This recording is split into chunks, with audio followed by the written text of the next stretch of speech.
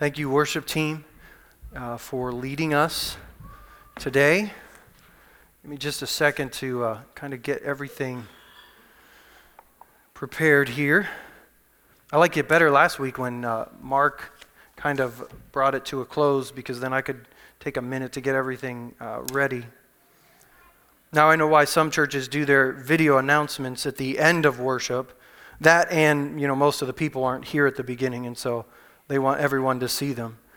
That's not a slam on you. That's every church. I mean, it is what it is. And so we're not the most on-time people in the world, but that's okay. God loves us anyway. Amen?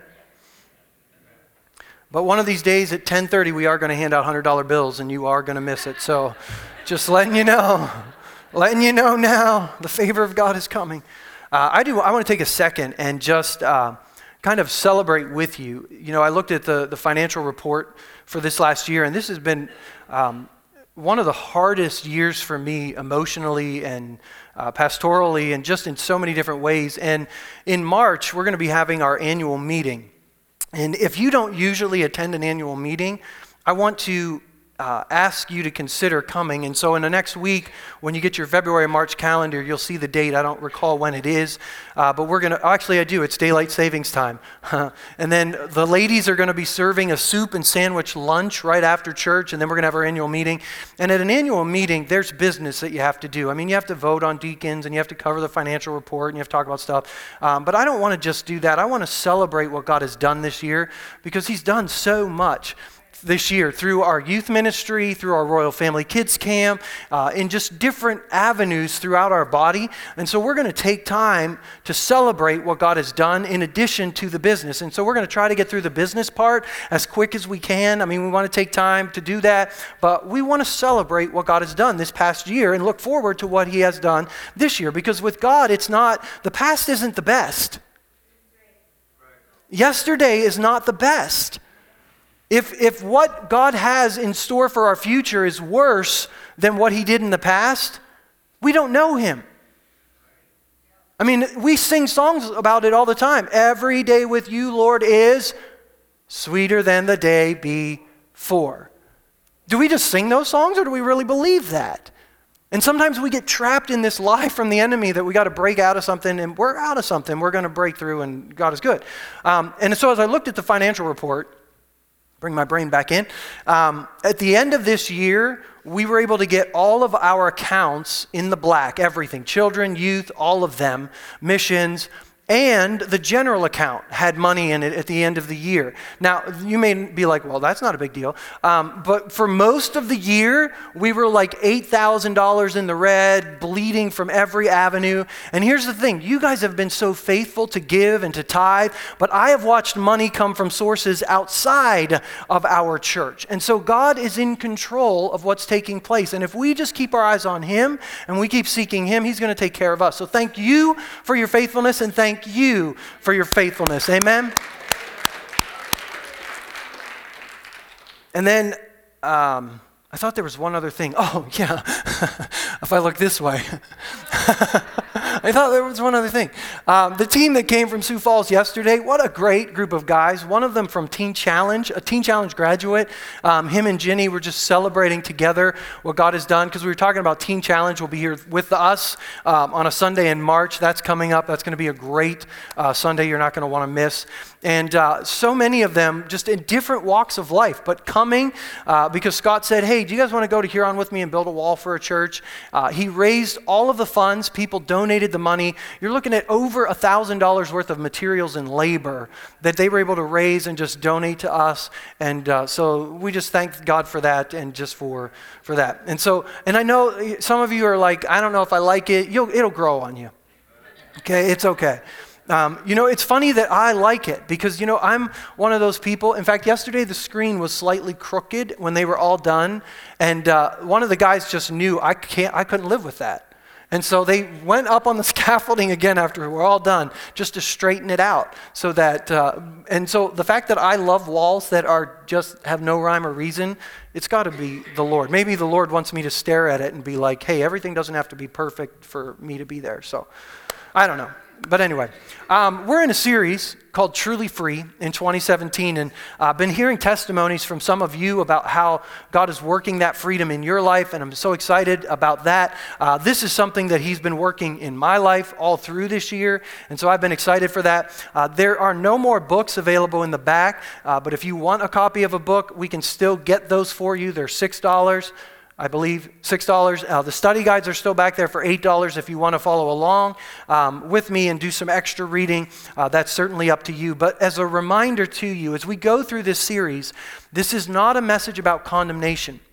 And so if you hear things from my mouth that sound like I'm putting you down, please forgive me for that, and then allow the Holy Spirit to turn that into something that's hope-filled. Because there is no condemnation for those who are in Christ Jesus, and there's not one of us in this room who have not allowed the enemy access to our lives unknowingly, or maybe even knowingly at times. And so it's not about condemnation. And when the enemy gets influence into our lives, it does not mean that we're now demon-possessed. It does not mean that we've lost our salvation. But I'm going to tell you, as we go through the message today, you'll see this, that when we give the enemy access to our lives, if we don't put a stop to that, if we don't close that door, he will try to take us to a place of destruction. And so that's the end result of it. And so that's why we preach messages like this, so that we recognize, hey, this is the enemy. I got to close the door on that thing. I got to break those chains. And we break the chains with the truth, with what's true. And this book is true. And so it's not a message about trying harder. It's a message about trusting more. And you need to forget your past experience.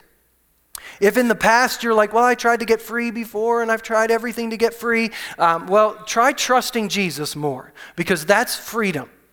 Okay? And so we're going to walk through some of these different avenues, and today we're going to look at breaking the snare of pride. Over the last 2 weeks, we've kind of done the introduction. We talked about greater is he that is in us than he that's in the world. And you're going to hear me talk over the next several weeks a lot about the devil, because the Bible says, do not be unaware of his schemes. In other words, don't take him for granted. Don't be loose with him. But here's the thing, don't exalt him either. And so no matter how much I talk about the devil or point out his schemes, keep in mind, greater is he that is in me than he that is in the world. Okay, so it's not like the devil's bigger than God, but sometimes we make him bigger in our minds. And that's what we've got to put into perspective. And then last week, do you want to be free? If you want to walk in freedom, the choices are always there. And it's really just about the daily choice to keep responding to Jesus, to keep obeying Jesus, and to keep changing our mind. To keep changing our mind. And so as we break the snare of pride today, I didn't choose to start with pride. He actually starts with pride in the book. And it's a good place to start, because there's not one of us in this room that doesn't have to fight and deal with pride. In fact, as the scripture will point out to us, it's those that say, well, pride's not my thing, that probably have pride the most. Okay? Our human nature is proud. It's self-seeking. It's selfish. That is the very core root of pride. And I believe every sin in our lives flows out of pride. Everything. Bitterness and unforgiveness, out of pride. Lust and greed, out of pride. Everything comes from pride. And so as we deal with this, because it's a part of all of our lives, and it is so a part of our culture, let me tell you, proud to be an American. Okay? Pride is so subtle and so crazy. But how many of you have heard the saying, pride goes before a fall? You've heard that? Okay, well, you've heard wrong. Because that's not what the Bible says. Yeah, you're like, whoa, I thought the Bible said that. Proverbs 16:18 is our first verse. Look at this. Pride goes before destruction, a haughtiness before fall.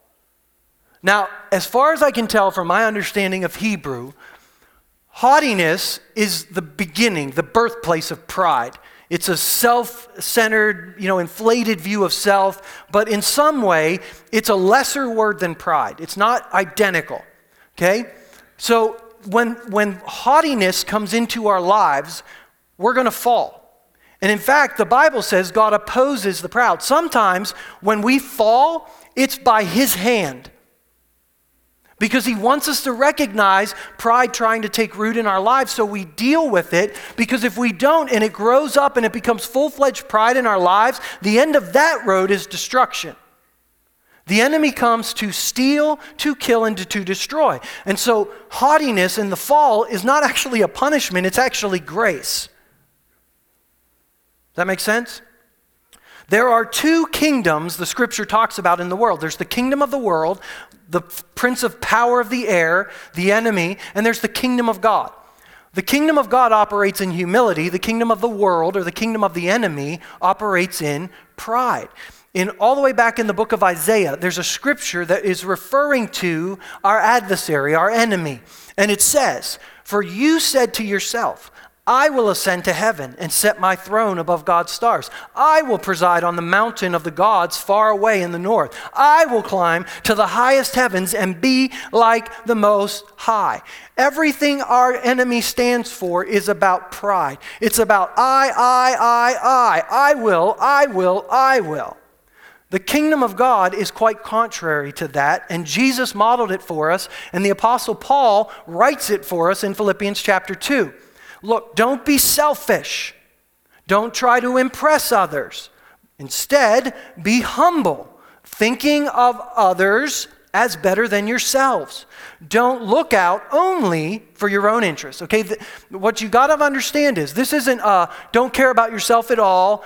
Don't save any money for your own family. Don't buy groceries for your family. Don't take care of don't burn yourself out serving other people. Don't do it at the expense of yourself. Take care of yourself, the Bible says, but don't just look out for your own interests, take an interest in others too. You must have the same attitude that Christ Jesus had.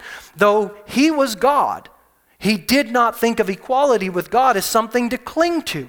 Instead, he gave up his divine privileges. He took the humble position of a slave and was born as a human being.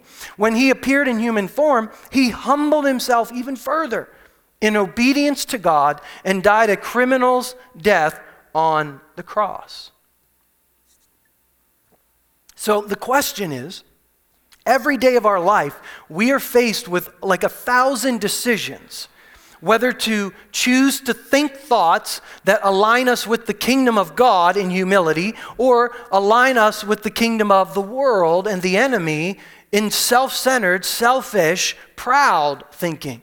And so when the scripture says we need to take every thought captive and make it obedient to Christ, it means we've got to say, you know what, that's a proud thought. I got to take that thought captive and make it obedient to Christ, because if I don't, I give the enemy a foothold into my life and he will begin to influence other thoughts, and I don't want that. Amen. Thank you that my wife thought that was good. Hopefully someone else did too. But pride, you got to understand, pride opens the door for the enemy to influence our thinking. You say, well, Pastor Tom, I'm a Christian. I can't be influenced by demons. I can't be influenced by the devil. Yes, we can. That's why the scripture warns us over and over again about it. Look at 1 Timothy chapter 4. The Holy Spirit tells us clearly that in the last times, some will turn away from the true faith. They will follow deceptive spirits and teachings that come from demons. They will be hypocrites and liars. Their consciences are dead. They will say it is wrong to be married and wrong to eat certain foods, but God created those foods to be eaten with thanks by faithful people who know the truth. Now, whoa, put the reins on here.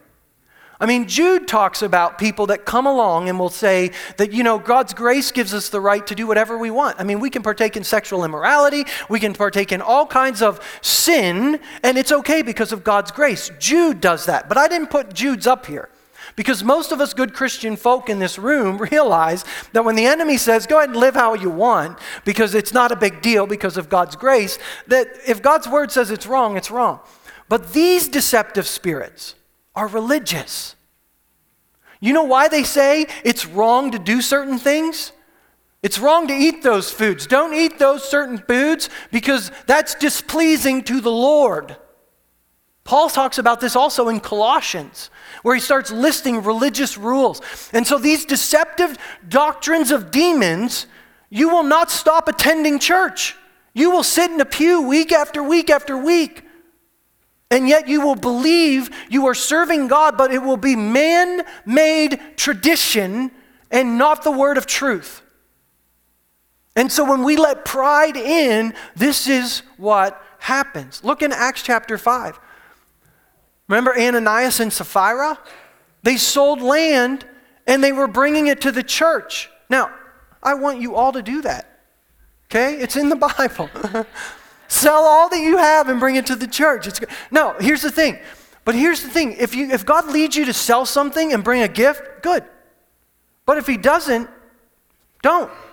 And in the New Testament, these believers were like, hey, we could sell the land and we could lie and only bring a part of it and pretend like it's all of it. Don't do that. That's pride. And look what he does. Look what God does right here. I'm glad that he had to do this at the beginning to show us how serious this is, but he doesn't have to do it anymore. I would hate to have to, when people bring offerings, have to pick up bodies and carry them out. That would be terrible. And it would deter people giving. Think about it. If 3 people this week died right here, you'd be like, I ain't going to that basket. Put my offering back there. Why have you let Satan fill your heart? Why have you lied to the Holy Spirit? Now, here's the thing. We assume, Ananias is in hell. I don't know about that. Yeah, he lied, but you lied recently? What if you would have died at that moment? Would you be in hell? I hope your theology doesn't teach you that. And so, where he is really up to the Lord to determine. I don't know. I'm not saying it's okay to lie, but what I'm saying is Satan can fill our hearts when we're good church folk. And we don't see it.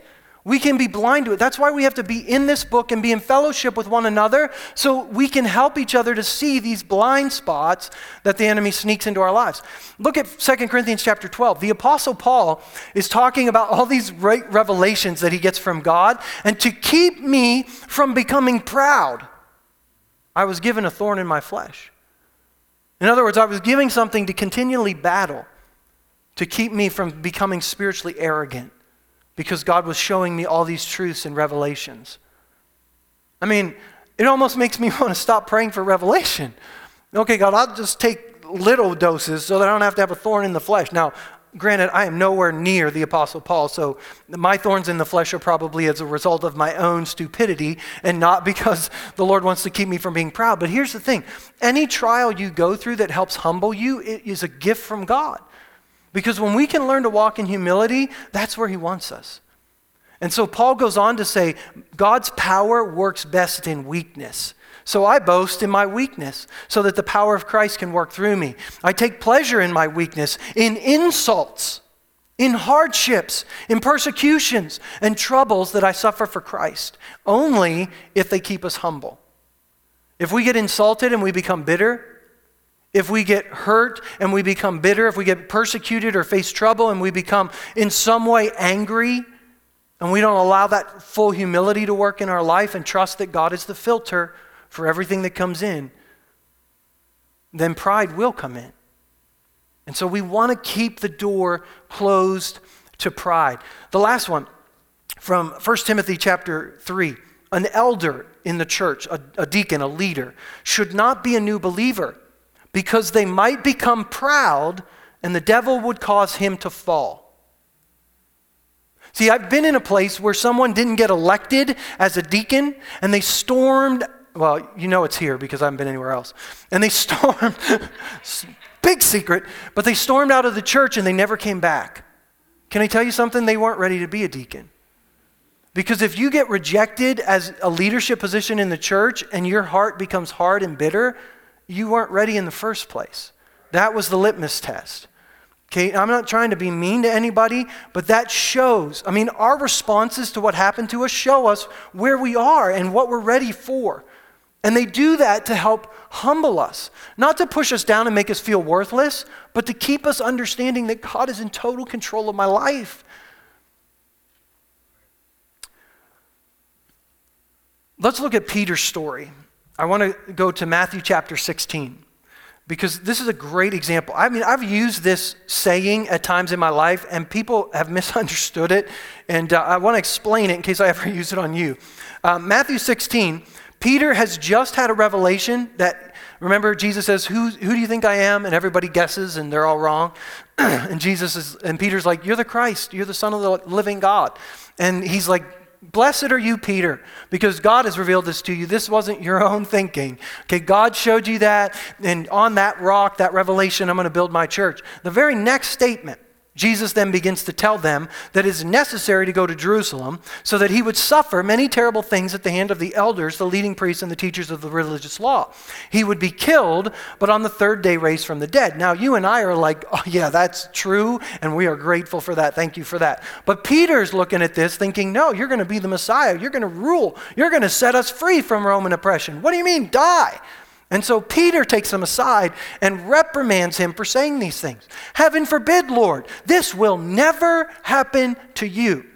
Jesus turns to Peter and says, get away from me, Satan. Now, Peter's not demon-possessed. He's not outside the fold of God, but his thoughts are being influenced by the enemy.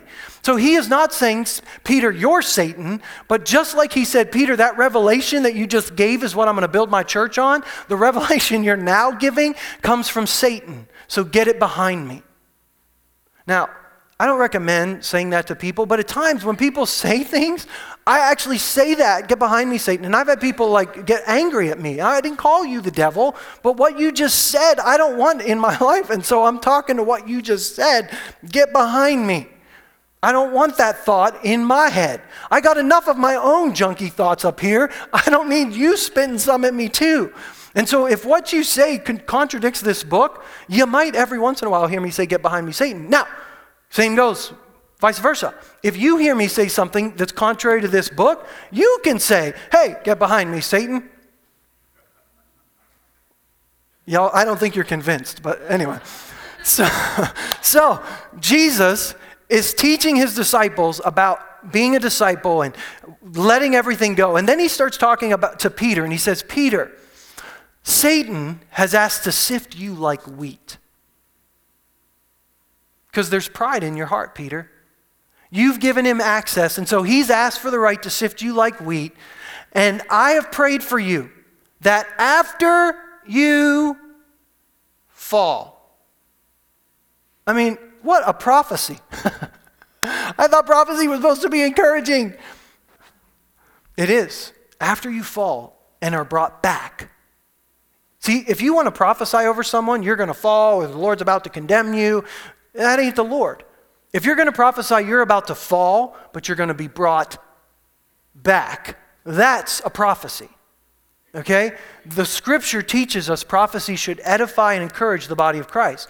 It is not our place to condemn someone, but if we need to point out sin, we can say, hey, if you don't heed this, if you don't walk away from this, you're going to fall. But I'm going to pray for you that when you're brought back, you'll strengthen others. Now, it would be better to just avoid the fall, but Peter didn't. And then later in the New Testament, Peter, after he's sifted, after he falls, after he's brought back, look what he teaches. In the same way, you who are younger must accept the authority of the elders. And all of you, dress yourselves in humility as you relate to one another.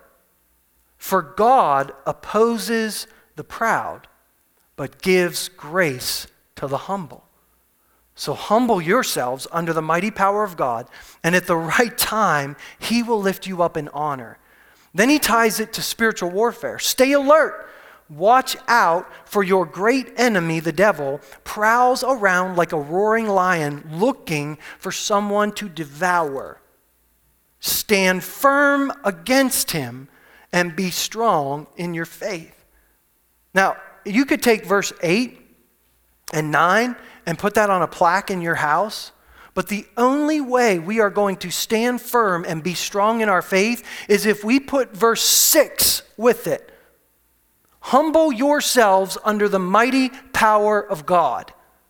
You cannot resist the enemy without humbling yourself under the power of God. Humility has to come first. or there's no power. Because then it's in your strength. And if you think in our strength we're going to resist the enemy, you're kidding yourself. He is way craftier than any of us. You will not recognize him. He will slip in undetected. We humble ourselves before the Lord and before one another so that we can grow and resist the enemy together. And so we weigh every thought. We weigh every prophecy. Doesn't the scripture tell us? Someone gives a word, everyone else test it. Does that come from the Lord? Is that the scripture? Is that the word of God? Test it. What spirit does it come from? And if it's from the devil, put it out. No, we don't want that word. That is not a word from God. But if it's tested and it lines up with Scripture, even if I don't like it, it's from God. Right? If it lines up with this book, even if I don't like the word, it's from him. And so we humble ourselves, we take these thoughts captive, we make them obedient to Christ. Do you know that when Paul says this in Corinthians, to take every thought captive and make it obedient unto Christ, we demolish every high and lofty thing that sets itself against the knowledge of God. Those are the words he uses. It's either 2 Corinthians 10 or 1 Corinthians 10. It's a 10 and it's in Corinthians, where he's talking about the weapons that we have to demolish these thoughts. We're trying to demolish our actions. He says demolish your thoughts. You will never change your actions if you don't change your thinking.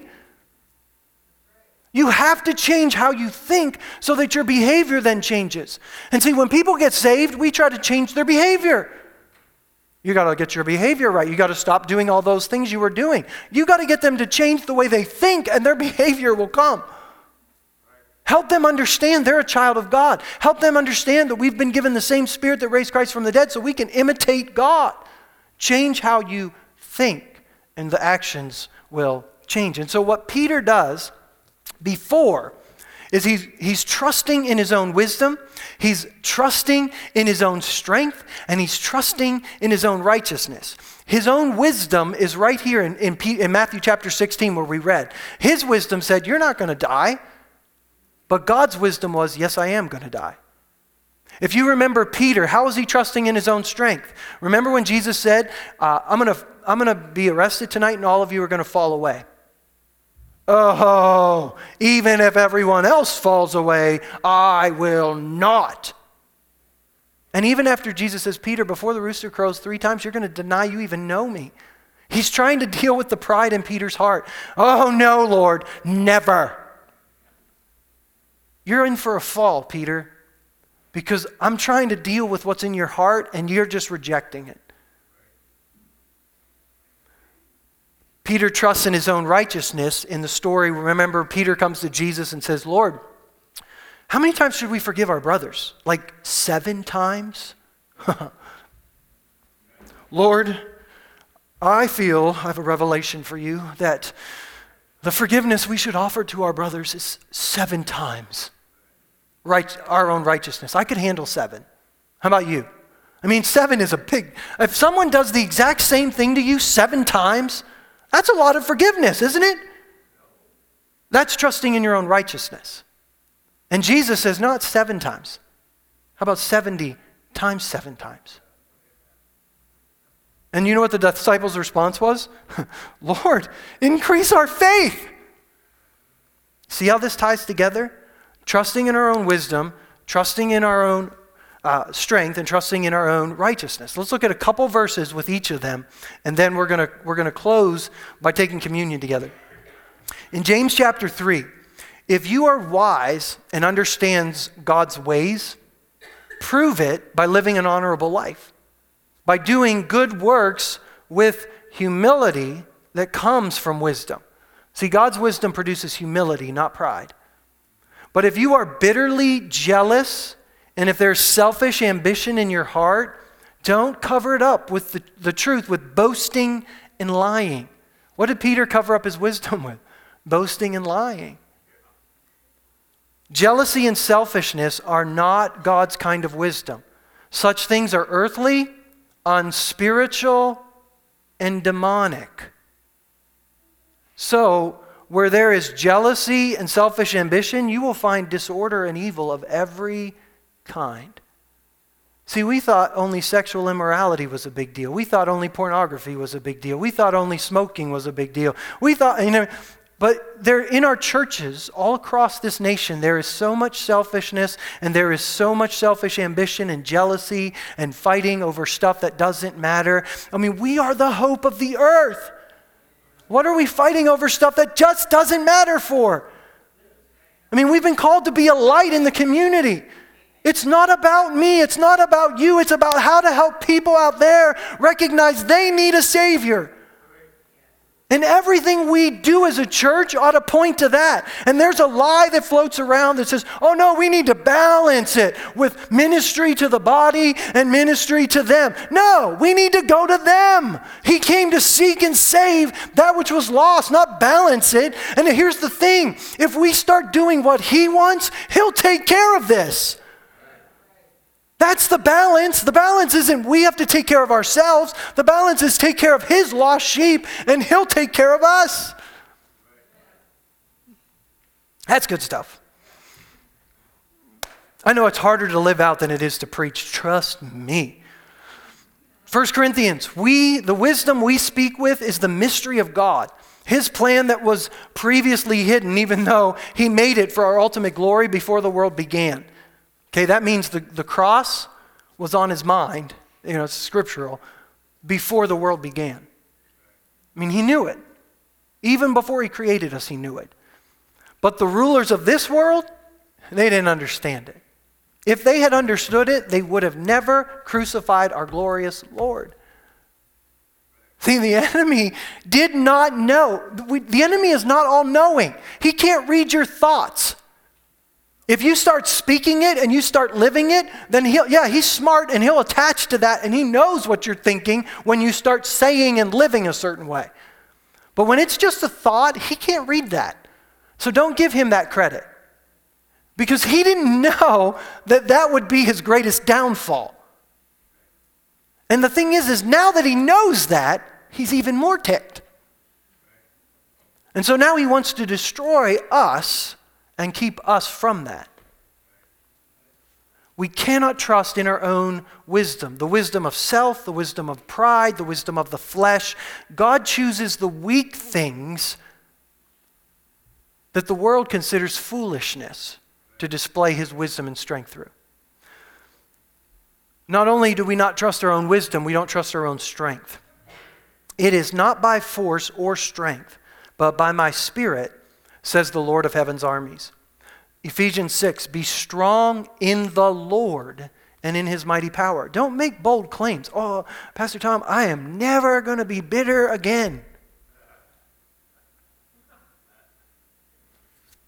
You are setting yourself up for a fall.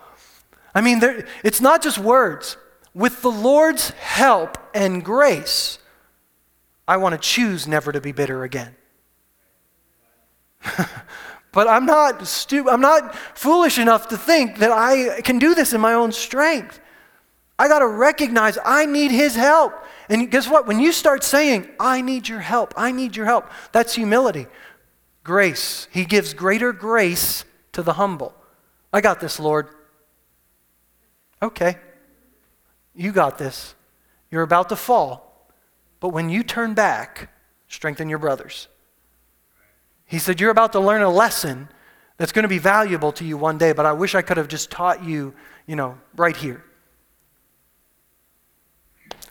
2 Corinthians chapter 10. I already alluded to this one. We are human, but we don't wage war as humans do. We use God's mighty weapon, not worldly weapons. We knock down strongholds of human reasoning and destroy false arguments. We destroy every proud obstacle that keeps people from knowing God. See, we look at that and we think, well, it seems so stupid to think if I just change the way that I think, it's going to change how I live. I mean, I got to do something to change how I live. No, it really is that simple. If you start changing the way you think and you start getting this into you, how does a young man keep his way pure? By living according to your word. I have hidden your word in my heart so that I won't sin against you. It really is that simple. It's called changing how you think to line up with what He thinks, and then He's going to come alongside you and give you grace to change your behavior. Yeah, you'll have to do something eventually, but it doesn't start with us. The last one is we cannot trust in our own righteousness. And if you have gone to church for any length of time, This is the one that snares most of us. We are all infected and impure with sin. When we display our righteous deeds, they are nothing but filthy rags. Yes, I know we walk in obedience. I know we tithe and we give according to the Lord's command. I know we serve others and we do all these things, but we do it out of a love for Him and not to just earn our standing with Him. The only reason you're able to tithe, the only reason you're able to give is because He gave you that revelation.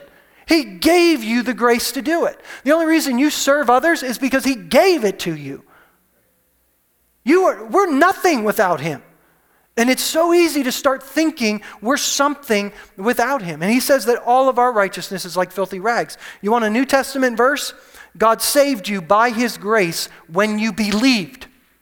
That means full salvation when you believed. You can't take credit for it. It's a gift from God. Salvation is not a reward for good things we've done, so none of us can boast about it. In the stories, in Luke chapter 15, there's 3 stories Jesus tells.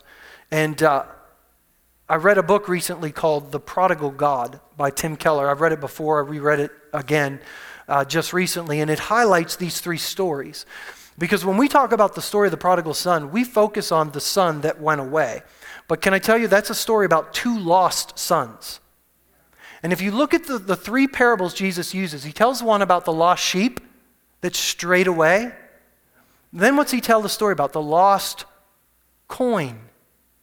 A woman lost a coin in the house. And then He tells about 2 lost sons, one that strayed away and one that was lost in the house.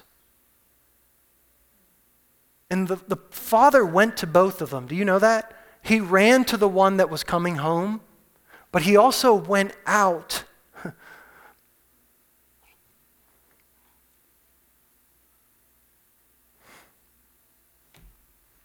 I'm so grateful He goes to the ones that are lost in the house. Because I didn't really stray away. I was lost in the house. Thinking I was better than others. Thinking that I had some revelation that other people didn't have. And He'll come out to you and He'll say, hey, your brother came home. Come in and celebrate with me. And He's like, no, look at all this I've done for you. And you never gave me anything. Everything I had was yours. Wasn't that the truth? I mean, if He already gave the younger son the share of the estate, everything I had was yours. But you were lost in the house. And we miss that. We start trusting in our own righteousness. God, I deserve better than this. How could I have cancer? I've tithed, I've served. It's not a punishment for what you've done or not done. He loves you. God, how could my child be taken from me? 2 of the most amazing people that I know lost 2 sons at a young age. How does that happen? God, look how faithful they are to you. They serve in the church. That's not fair. But we can start trusting in our own righteousness, thinking, God, you owe me. See how the enemy does it? He doesn't just give you a break because you are suffering some hardship. He comes alongside and says, hey, God owes you. Look how righteous you have been. And you turn to Him and you say, get behind me, Satan. My righteousness comes as a gift of God so that none of us can boast. One last scripture. James 4. God opposes the proud and He gives grace to the humble. So humble yourselves before God. Resist the devil, and he will flee from you. Come close to God, and God will come close to you. And it really is that simple. You want to close the door on pride, and every one of us needs to. Some of us more than others, but all of us are susceptible to this because it's in our nature. It's in human nature. God opposes us when we're proud. So humble yourselves before God. Declare your absolute dependence on Him. God, I need your wisdom. I'm not smart enough on my own. God, I need your strength. I'm not smart enough on my own. God, everything I've done, all my righteousness is like filthy rags. Everything I have is from you. And it keeps your heart soft toward people that hurt you, toward people that offend you, toward prodigals that come in that you think maybe need to clean up a little bit because they've squandered what God gave them. It'll change everything when we acknowledge before God what we need. And so what we're going to do today, every week of this series, I want us to take communion. Because this reminds us it's not us. Okay, if we're going to walk in freedom, it's the truth that sets us free. It's his word that sets us free. Jesus says, do this in remembrance of me. This is what it's all about. It's my body, it's my blood. That's everything that puts you in right standing with me. So you can come and you can ask me for anything because of this. But here's the flip side of that. You didn't get anything on your own. It was because of this. So this is the foundation. And so this is where humility begins. And we're going to take this every week as a reminder of whatever snare we're talking about that needs to be broken. There's no condemnation. We've let the enemy come in. We were unaware. Maybe you never saw these scriptures come together like this before. Don't beat yourself up. Come to the table. Come and remind yourself that he did it all for you, and come back to him. Close the door on pride. And today how we're going to close is I'm going to set the trays out on the table. And we're going to let you come and receive them. And I'm going to play the video that I played a few weeks ago, Oh Holy Night, because it's a great picture of why Jesus came at Christmas and the story of Christmas and what that means and how that leads us to freedom. If you listen especially to the words of verse 2, that he came to set captives free. All oppression now will cease because of him.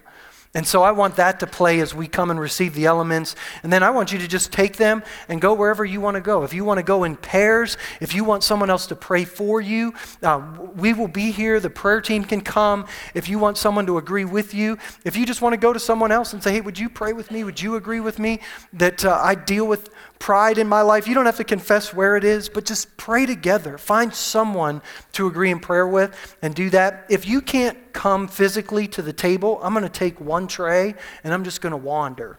Okay? And so if you need to just stay seated for physical reasons and you can't come and receive, I'm going to bring it to you. Okay? And then you'll be able to receive at your seat. And then I'm going to pray a prayer of dismissal now so that whenever you're done receiving communion and getting prayer, that you're going to be able to go. But I want to encourage you to take this moment to humble yourself before the Lord so that he, in the right time, can lift you up. And so, Father, I just thank you today, God, that you are a God full of grace and love. God, you abound in mercy. You have never treated us as our sins deserve. And God, we are all fully and painfully aware today, because of your word that cuts like a knife, of the pride in our own hearts and how subtle that can be. And today we want to close the door on those areas. And so we're going to come to your table. Jesus, we're going to remember that it is by grace we have been saved, that it is a gift from you, and any righteousness that we have accumulated since then is only because of you. Any wisdom and revelation that we have is only from you. Any strength that we have to overcome addiction or overcome things in our lives is only because of you. Because God, we want to be in right standing with you. We want to be fully aware that our relationship with you is based on that. And we want our relationships with others to be based on humility. God, being able to release those who have wronged us because we understand that that's how we've treated you. And so we want to humble ourselves fully before you today so that your grace, so that your love, so that your mercy not only flows into our lives, but flows out of our lives too. And so, God, I pray for this body as we partake of these elements together today. God, I pray your blessing over them as we leave here today. God, that you would bless them, that you would keep them, that you would cause your face to shine on them, and that you would be gracious to them and give them peace. I pray it in Jesus' name. Amen. Once I put the elements out, feel free to come and receive them. If you need to wait in your seat, I'll be around in just a moment.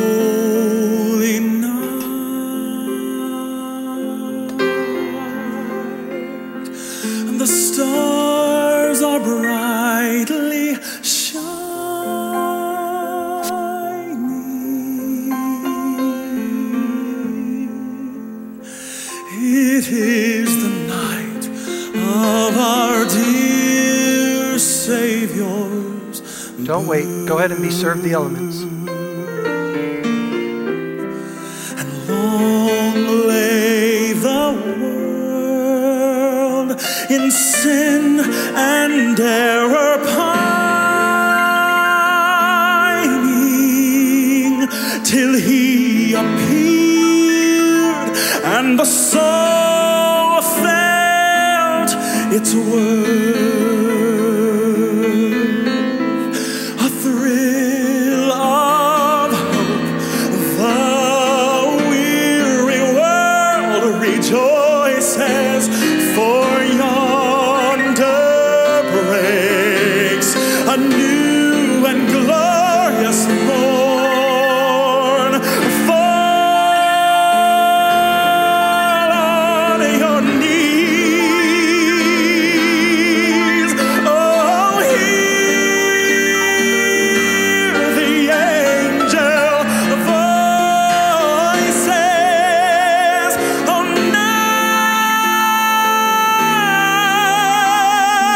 night divine,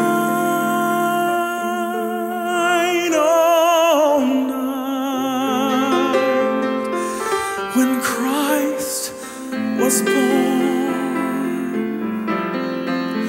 oh, night divine,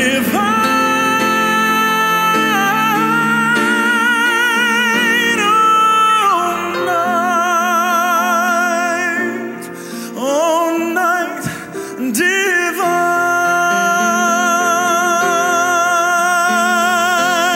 Truly, he taught us to love one another.